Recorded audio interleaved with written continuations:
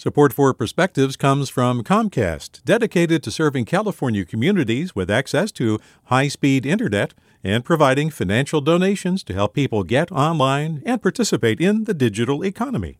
More at california.comcast.com. Hey, it's Glenn Washington from Snap Judgment, and if you love what you're hearing, and I know you love what you're hearing, please consider becoming a KQED member. Get special access to cool events, behind-the-scenes footage, and so much more. Plus, you'll sleep better at night knowing you did your part for the community you depend upon. It's in you. Please be in it. Visit donate.kqed.org/podcasts to sign up now. That's podcast with an S. Thanks. From KQED.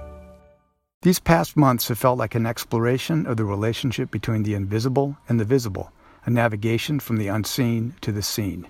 There have been paradoxes in the midst of this. Millions of us disappeared from view as we sheltered in place, but then, as pedestrians and shoppers, we have never been more aware of each other's presence. We managed to disappear and yet become acutely visible at the same time. And those of us who have had the time to walk around our neighborhoods rather than just drive through them have come to appreciate how much familiarity can obscure the world around us. We have realized that things can become invisible not because we can't see them, but precisely because we see them too often. We also know that things that don't exist are, by definition, invisible, but the absence of something still leaves a mark. We have no universal health care in this country, and we can see the evidence of that every day in the statistical record of caseloads and deaths. At the same time, many of our fellow citizens believe that they have seen things that aren't there. These are the conspiracy theorists who create a web of connections and then try to convince others that they have detected something others cannot see.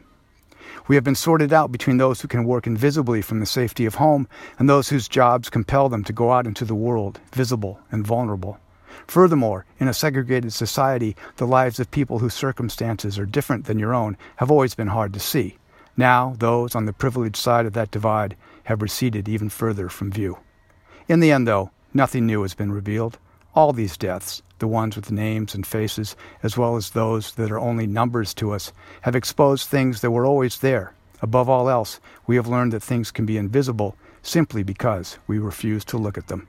With a Perspective, this is Paul Staley. Support for Perspectives comes from Leif Cabraser, Hyman, and Bernstein, seeking justice for the injured, victims of fraud, whistleblowers, employees, and investors in the Bay Area and nationally for over 4 decades.